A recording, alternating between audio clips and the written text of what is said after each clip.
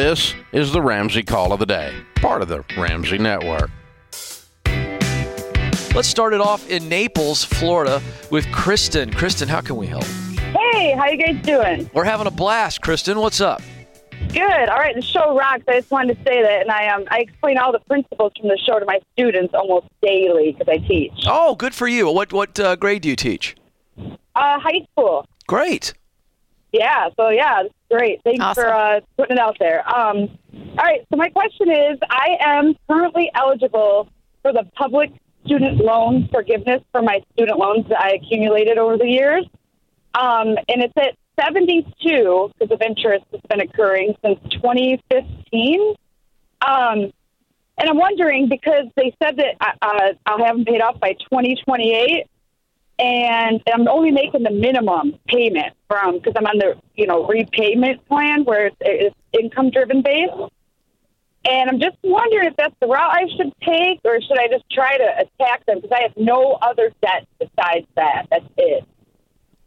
How much student loan debt, Kristen, is it in total? $72,000. Oh, you said that, 72. Yeah. Yep. So the way my philosophy always with this is usually with these forgiveness programs, are you talking on like the national level, or are you in a specific program with your teaching that you're part of something? Because there are organizations out there that are helping with student loan forgiveness, but you have to be in a certain job in a certain system for a certain number of years. Is that the program you're talking about, or more on like a national level, like Biden's going to forgive your student loans? No, because you have to work in a Title I school district, which I do, and I teach science, so I'm in it. I'm in that program where they said, hey, they'll be paid off by 2028 as long as you make the 120 qualifying payments for 10 years. Yes. So okay, so this is how I would go about it. Because of the length of time and because these promises these things have come up multiple times over the past 2 decades. And sometimes it works, sometimes it's fulfilled, sometimes it's not. And so there's all these tiny little details in your story and in your employment, all of that what it ends up being is that you're basically putting your fate of being debt-free in someone else's hands. So my philosophy with it is attack it, Kristen. What you can do and what you can pay down, working to pay it off, because you're going to be able to pay it off faster than 2028. And I don't have the hope and the trust, honestly, that it's 100% going to go through, because the last thing I want you to do is just be paying the minimum payments and you get to 2028 and something is screwed up or something changed or your life changed and you're no longer teaching. I mean, there's so much risk around that idea. So if I were you, Kristen, I would buckle down and pay it off, even though it's a lot. And I know it seems overwhelming, especially on a teacher's salary. But what you can do to put the control back in your hands is what I would push for. Kristen, which way were you leaning when you called in?